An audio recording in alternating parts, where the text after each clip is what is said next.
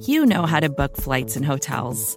All you're missing is a tool to help you plan that unbelievable travel experience. That's why you need Viator. Book guided tours, excursions, and more in one place. There are over 300,000 travel experiences to choose from, so you can find something for everyone. And Viator offers free cancellation and 24/7 customer support for worry-free travel. Download the Viator app now and use code Viator10 for 10% off your first booking in the app. Find travel experiences for you. Do more with Viator.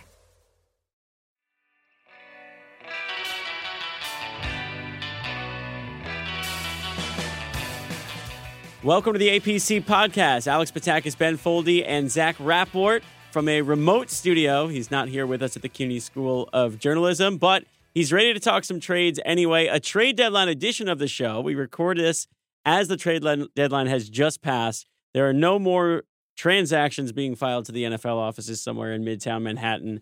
It is over, and the Packers have gotten rid of both Ty Montgomery and HaHa Clinton-Dix. We're going to talk about both of those trades, talk about the heartbreaking loss to the unbeaten Rams, and whether or not the Packers contending with an unbeaten team, but then seemingly being sellers at the trade deadline, should lead us to believe that they're in it for the rest of the year or kind of punting on 2018. We're going to get to all of that coming up here on the APC podcast. Follow the show on Twitter at the APC pod. Follow us at Alex Patakis, at Ben Foldy, at Zach Rapport. So, guys, we begin with a former first-round pick, one of the league leaders in interceptions, I believe. Maybe not any longer after not having one last week. HaHa Clinton-Dix has been sent to the Washington racial slurs for a fourth-round draft pick. Your thoughts? I don't really know what to make of this. I don't think it makes the team better in the short run. I guess the real question is how much does it hurt it in the long run? And I don't feel qualified to answer that at the moment. I thought Jermaine Whitehead actually had a pretty good game on Sunday. I don't know if that strengthened their hand to deal HaHa. Kentrell Bryce looked fine. Josh Jones made some plays on special teams. Maybe they're ready to put him in the game. I think also they have such good depth at cornerback at the moment that, they might start moving pieces around a little more strategically. But I don't think the signal is this team is out of contention. And I think that would be a bad read. I agree with that. Breland is a guy that we haven't seen yet. And I know he's a cornerback, but you talk about the cornerback depth. And I do think that they'll start moving some pieces around. I mean, in a way, Pettin's already been doing that. So yes, technically the safety, quote unquote, position group has been pretty light, but all labels aside, there's still players on that side of the ball. Yeah, it's weird because, Clinton-Dix has been a very inconsistent player basically since his one really good season. He's been good at times this year, but it's like the writing was on the wall, like his play aside, right? And inconsistencies and what the market might have demanded. Like he already said this year that he's leaving, basically. Like he had said in the media that he doesn't anticipate being in Green Bay any longer. So like to be able to get a fourth-round draft pick and now have 2 fourths and 10 total draft picks in the 2019 draft, I'm totally fine with that. And like to think that they weren't anticipating some potential moves at the trade deadline during the bye week, I think would also be silly. Like the safety position is not one of great strength right now, but there's going to be a plan there. And a lot of people think moving Tramon Williams there is an answer. And granted, like, yes, he's old and sometimes an aging corner just playing safety because they're a little bit slower isn't necessarily a great plan, but he's the most experienced player in Mike Pettin's defense, having played it in Cleveland. Who knows the way Breland is going to fit it, like Zach mentioned. So there's a plan there. There's got to be a plan there. I don't know what it is. I don't think it's indicative that they're punting on the season, however, because if you gave up on the season after you almost beat and probably should have beat the only unbeaten team in football, that would be a ridiculous thing to do. Like that, this does not show that whatsoever. Like I don't understand how that's some people's read on this, as if it's some fire sale where they're trading like all these great assets. It's guys who weren't going to be here any longer.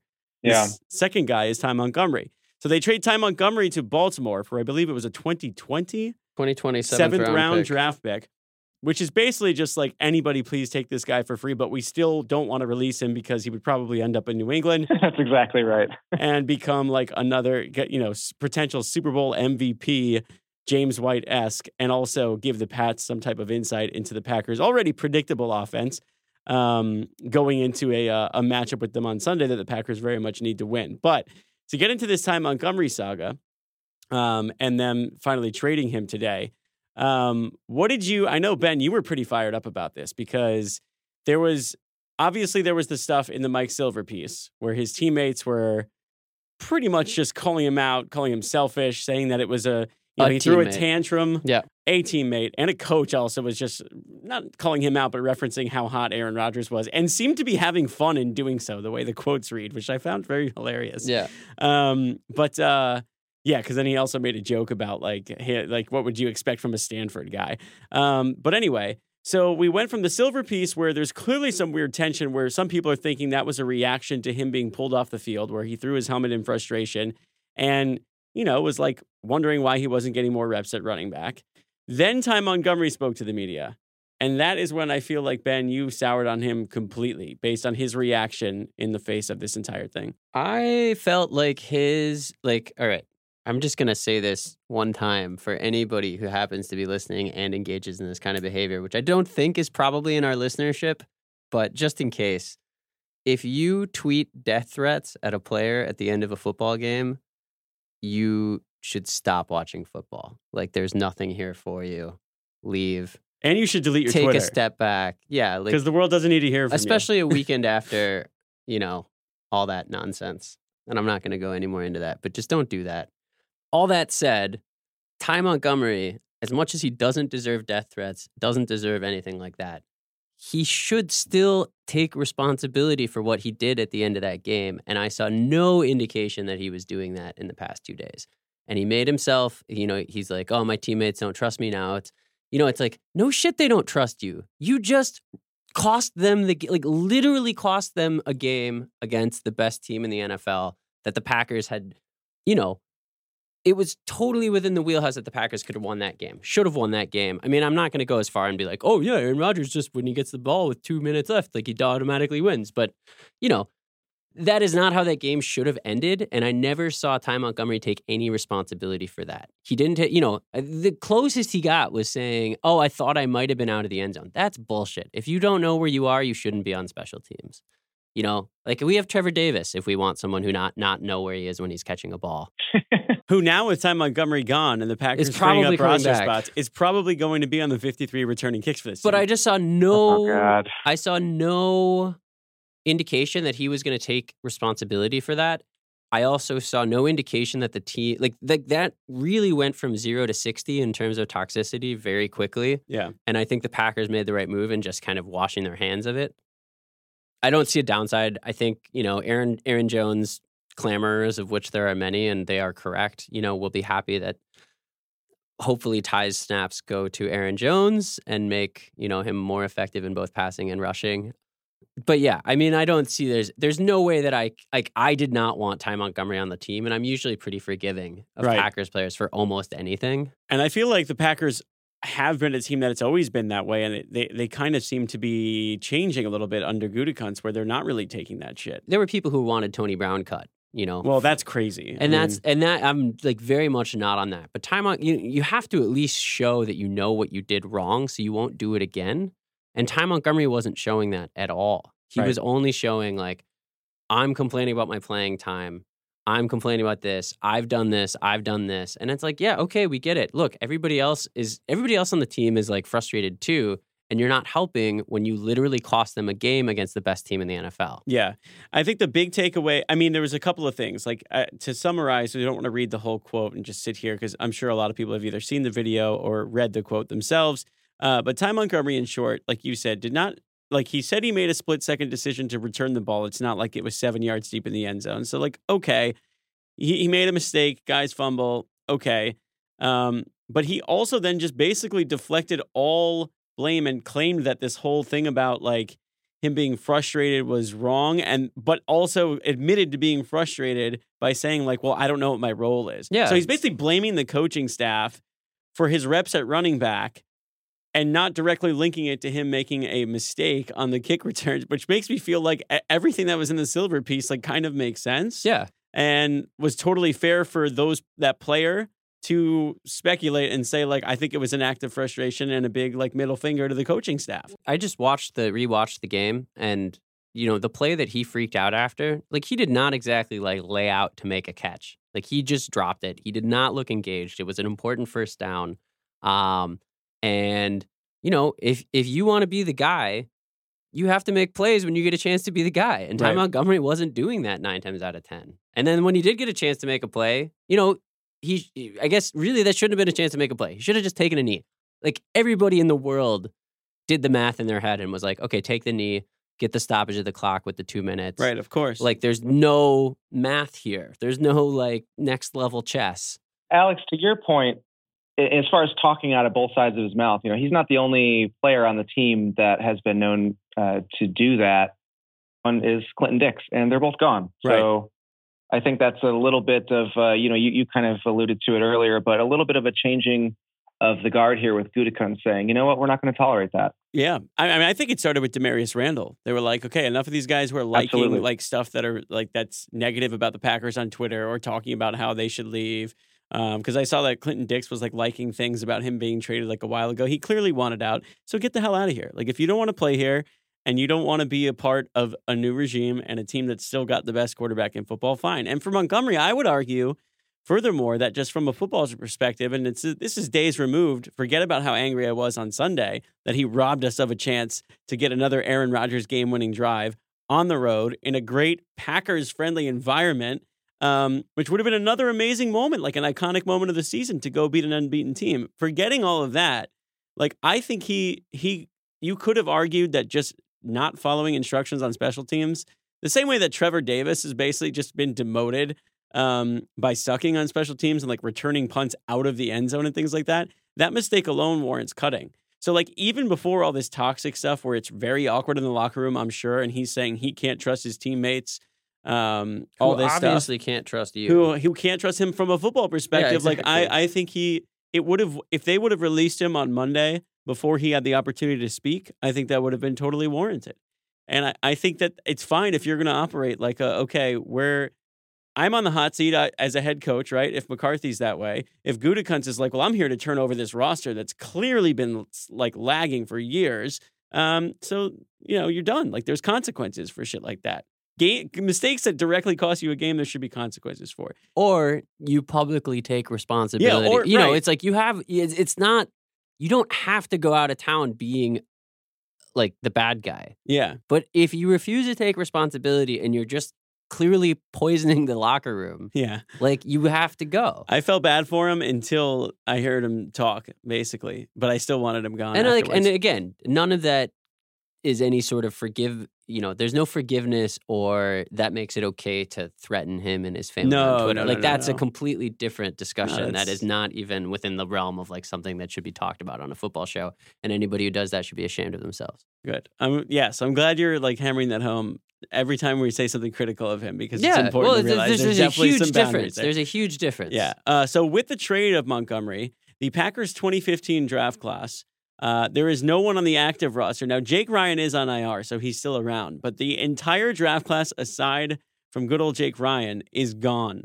If that's not a testament to Gutekunst just inheriting a roster that he must have been less than thrilled with, then damn. Like, that's it. This is a draft. I mean, this is 3 years ago when these are the guys that are supposed to be entering their prime, like starting to play so well as they go toward their second contract, like their big payday. And none of them are here other than Jake Ryan. That's pretty astounding. Like, I wonder how many rosters around the league have nobody from a draft class 3 years ago.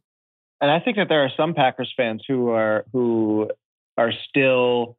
Gutekunst to do more, who weren't satisfied with the offseason, think we didn't go far enough to turn over the roster. And I just think that is just, it's false. I mean, you just talked about it with 2015, but so many of Ted Thompson's draft picks are now out the door.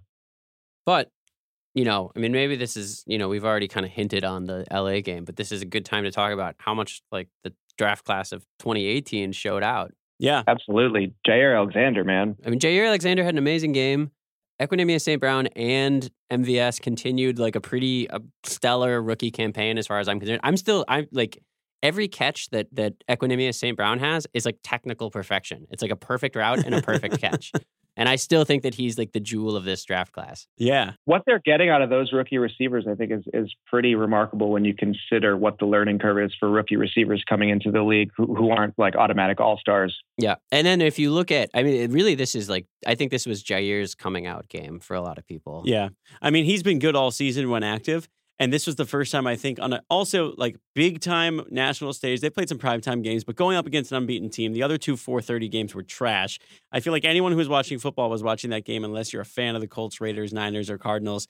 And he bullied Brandon Cooks. And Robert Woods. Robert Woods. And that's a team, that's like both of those guys are like quote unquote wide receiver ones. Yeah. And Kupp is too. Yeah. And I didn't agree with much of what Troy Aikman said on Sunday, but one thing I did agree with is I still think one of my favorite plays was when, again, on a wide receiver screen, he came up, took on a block, and then made the tackle for like a 1 or 2 yard gain. That stuff gets me so amped every time because he's not the biggest corner, but he certainly plays like a big physical corner. His tackling and his angles on the ball are great. And actually, my favorite play that of for him all game that I just rewatched was actually a completion that was completed, but it was at 4:52 left in the game. It was 3rd and 3. And Tramon Williams, it's like Cooks, whoever the third wide receiver was, the guy who got the touchdown. And then they're in the slot, Cooks under the other guy. And then on the outside Woods is in the slot. And then on the outside is Cooks. Zach, you can't see this, but he's drawing the play on the whiteboard right now. Jair is on Cooks on the outside, and Tramon blitzes off the snap. So Jair is now suddenly responsible for 3 wide receivers. He gets a perfect jam on Cooks on the outside while still turning his head and looking inside. And so when Goff goes to Woods, I mean, this is a 12-yard completion, so it's not like an amazing play in terms of outcomes, but in terms of him limiting, like demonstrating great jam at the line, great awareness, great tackling, all in one play, like he's the real deal. And if you really want to see that all in one play, like sure, his PBUs are great and he had like multiple good isolation coverages, but if you want to see like, wow, this guy can play and like be responsible for half the field and like give you confidence to free up a guy in blitz. Yeah. That's the play. He's also probably a good swimmer if his celebration leads to anything. Yes, that was awesome. Asked to describe the performance from Jair Alexander. I don't know if you guys saw this. This was McCarthy said that he would call it an alpha performance. That's what that was, is what McCarthy said, and I agree. Jair Alexander is an alpha. Can you do that McCarthy voice? An alpha. Whoa, that wasn't good. Alpha's a hard word to say, like Mike McCarthy. Alpha. Alpha. Do you think that's an alpha performance? Do you think Jair is the guy who talked to the press? I don't even care if it was, man. That was it. I mean, I think it'd be cool if it was Aaron. No, it wasn't Aaron. Actually, it wouldn't be cool. I bet you Aaron Rodgers had like some like comforting words for Ty Montgomery. I think he's a great leader. Or Ty Montgomery could be the next Greg Jennings. Was cited in the article as Ty Montgomery is going to go on First Take or whatever, and he's going to be saying what a bad leader Aaron Rodgers is, because anybody who didn't get the ball enough apparently ends up saying that when they leave Green Bay. What do you expect from a Stanford guy? Exactly. I want to know what coach that was. Any guesses? Who could it be? Well, it would be a Cal-related coach, right? No, because they specifically said this coach did not attend USC or Cal. Oh, okay. Do they have any other Pac-12 coaches? Maybe. I don't know. Anyway, so more on that game. I think it's worth talking about. One, like the Packers covered. But also we're very competitive and should have won. And the defense was fantastic. And the defense, while obviously allowing the drives that got them back into the game, they were kind of pinned back. Well, they did and they didn't, though, because if you like the last points that LA scored was essentially a 3-and-out. It's just that they got the ball on the 40. Right. Like J.K. Scott, happy birthday, but that was a shit punt. Hashtag fire Zook. Yeah, run Zook, get out of here. No, but I mean, they hung with one of the best teams in football. We all agreed last week that they will be able to play with them. They did that. They have a game against the Patriots. I'm very excited for it because I love watching them get tested, and I feel like they're going to continue to respond. But I can't look past some coaching decisions, perhaps mishaps on Sunday, because this is one of those games that there's a lot of instances, right? There's a lot of other games where a wasting a timeout doesn't always come back to bite you. But to me, even though they should have had a chance to win this game without needing any timeouts, really, that extra timeout would have been really nice to have. And the Packers wasted a timeout in the weirdest way to me on a 3rd and 6, trying to draw the Rams off sides, which still would have yielded 3rd and 1, which would have meant you still would have had to call a very, very important play. Like at some point, like I mean, I wonder if McCarthy just is like lacking confidence and unsure of himself and doesn't get a good play in time. And then it's just like, okay, kill it, try to draw him off sides. And let's think about, let's think about 3rd and 6 and just get rid of a timeout like that. That drives me insane, man. Like, what is the reason for that? Like, why do they waste more timeouts than any other team when they should be a team that's very, very decisive given who they have playing at quarterback and the freedom he has at the line of scrimmage? Anyone have an answer? I have no answer. I mean, I wonder if some of it has anything to do with, trying to draw the other side off sides, and how Rodgers in particular has been specifically very good at that in the past, and we haven't seen as much success this year. So maybe some of that is at play, but honestly, like, I'm really reaching. I don't know. I haven't seen Aaron get a single drawing anybody off sides. I haven't seen any too many men on the field. I know they're trying to cut down on that. They're limiting that, and they're limiting the free plays. There was another play, they're encouraging refs to blow the play dead on even on like encroachments or whatever on offsides, like more this season. There was another play though where the Packers couldn't figure out who they wanted on the field, and the Rams couldn't figure out that was who a disaster. they wanted on the field. And they got bailed out because the Rams, I think, ended up calling the timeout. The timeout, but honestly, that should have and could have been the Packers just as easily. Yeah, that was lucky. Like, you're on offense. You have the ball. You should know what personnel you want on the field. Like, you dictate. And it's just like sometimes like... Well, at least Ty Montgomery isn't going to be around to complicate that part anymore. Yeah, I guess that's true. And like you said, maybe I don't the think bright that was side on him, is we'll get some more Aaron Jones who continues to shine. But that, and then also, like, again, what can you call when you're backed up on your own one? And I understand you have no fullbacks on your roster, though you do have some blocking tight ends. But single back up the gut against Sue and Donald on your own 1 yard line. That's like, there's a few things that I feel like I would have done before that. But what do I know? Well, I mean, it was funny. I saw Twitter freaking out about that. And I honestly can't remember a single play call that I've seen where a team is in that situation and doesn't run it up the middle on first down. I also think that I forget who, it might have been McCarthy himself. I forget who I saw talking about this, but they basically said that the offensive line, or maybe it was a running back, someone blew like a shift that would have led to the appropriate block, and that at the very start of the play, they had the blocks they needed, but the play didn't develop like it was supposed to, and that was a mental error on someone. But I mean, nonetheless, it is frustrating to see them kind of run it. I mean, the top defensive. Yeah, I think the easy thing to say is like, oh, if they execute, it's not a bad play call. But there's also like something to be said about putting your players in a position where there's a high probability that they can execute. And there wasn't a lot of execution from Lane Taylor at spots in that game against Aaron Donald, and I can't necessarily blame him. But like, just look at the matchup, man. Like, the interior of your offensive line versus the interior of their defensive line is not where I would be betting. But I did want to just to note, rewatching, I did see some good creative use of like 2 tight end sets in terms of blocking and opening up plays, even on plays that didn't work. Like they were thinking creatively about how to scheme stuff. Yeah, can I pose a question to you guys to kind of like put a bow on the topic in general of this game, and that is, we had talked about on the show what we need to see out of this game is not necessarily a victory, but like, come on, McCarthy, just show me something. Do you feel like we saw the something that we needed to see, Alex? I don't. I mean, we might have seen some really good things, but I also think there's just way too many of these recurring mistakes that can cost, like against the Rams and coming up next week against the Patriots will cost you games.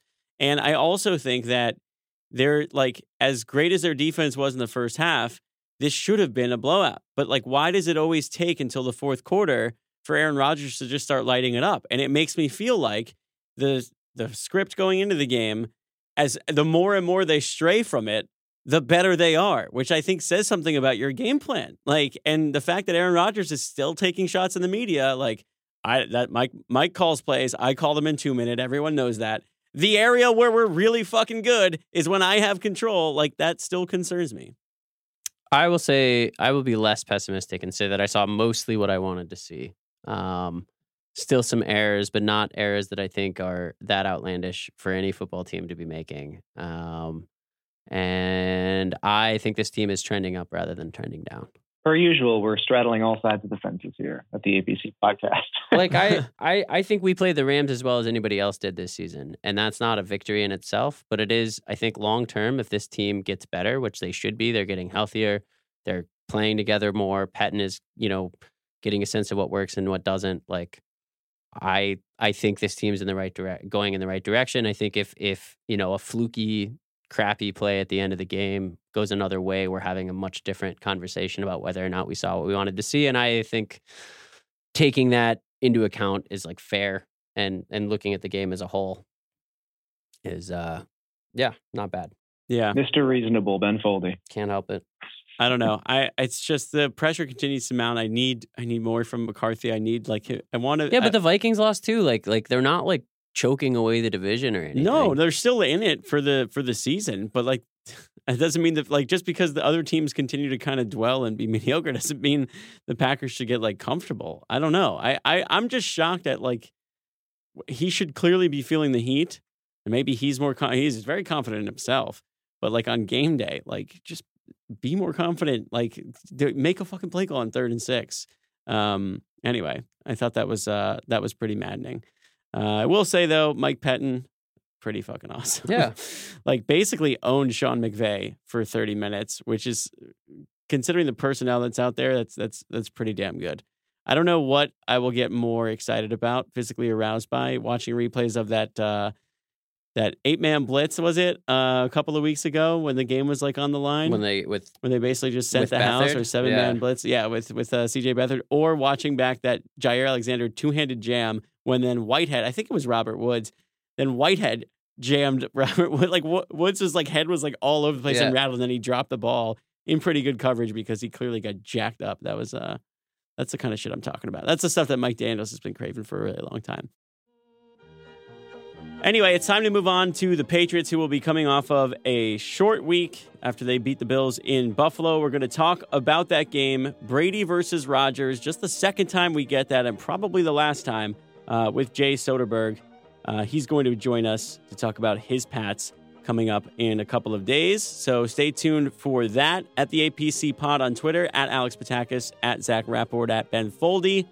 And the APC Podcast at gmail.com is where you can get us. Also, please, if you listen to the show and you subscribe to the show, just go to your iTunes, maybe leave another review. There was a transition, and many of our reviews are now gone because of a platform change. So even if you have reviewed the show in the past, particularly those of you who left very kind words for us, maybe you could do it again. We'll copy and paste action. That would certainly be helpful. Anyway, stay tuned.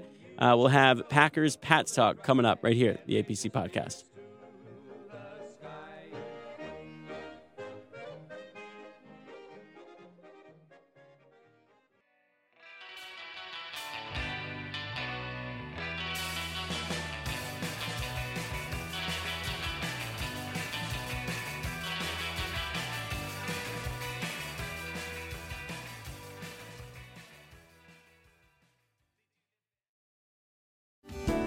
Hello, I'm Spencer Hall from SB Nation, and I want to tell you about my new show, It Seemed Smart.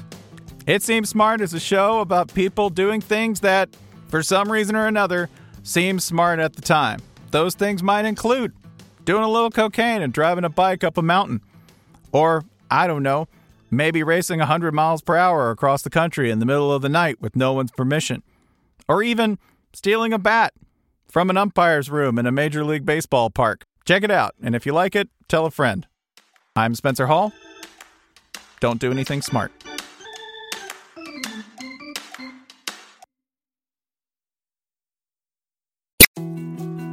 More to-dos, less time, and an infinite number of tools to keep track of. Sometimes doing business has never felt harder, but you don't need a miracle to hit your goals. You can just use HubSpot, because their all-in-one customer platform can make growing your business infinitely easier. Imagine this: high-quality leads, fast closing deals, wildly happy customers, and more benchmark-breaking quarters. It's not a miracle, it's HubSpot. Visit HubSpot.com to get started today.